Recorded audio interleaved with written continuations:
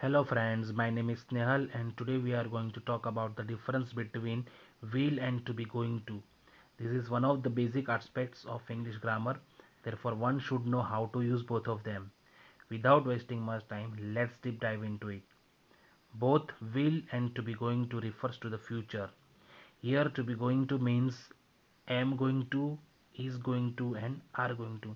Sometimes people get confused what is the meaning of to be. To be stands for am, is and are. Will is used to denote that something might happen in future. To be going to is used to denote that something might happen which is already planned. Let's see some examples so that you can understand quickly. First example, he will leave the US very soon. It depends on the situation. If the situation is good, then he will not leave the US.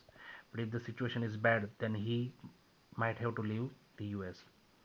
Second example, he is going to leave the US very soon. He might have some plans already and he wants to fulfill them. That's why he wants to leave the US.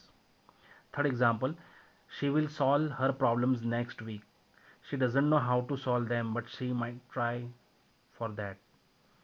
Fourth example, she is going to solve her problems next week. It denotes she has foolproof plan to resolve all the problems that she possesses at the moment.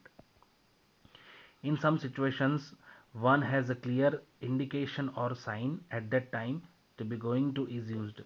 Sample sentences: the sky is full of black clouds. It's going to rain soon. Second example, she has got many viewers and likes on YouTube. I clearly believe that she is going to rock YouTube till she keeps posting such nice videos. I hope you have enjoyed today's podcast and got clarity on the usages of both will and to be going to.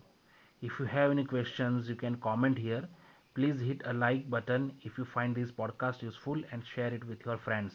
Thank you for listening to me with patience. I will see you tomorrow. Till then, bye and take care.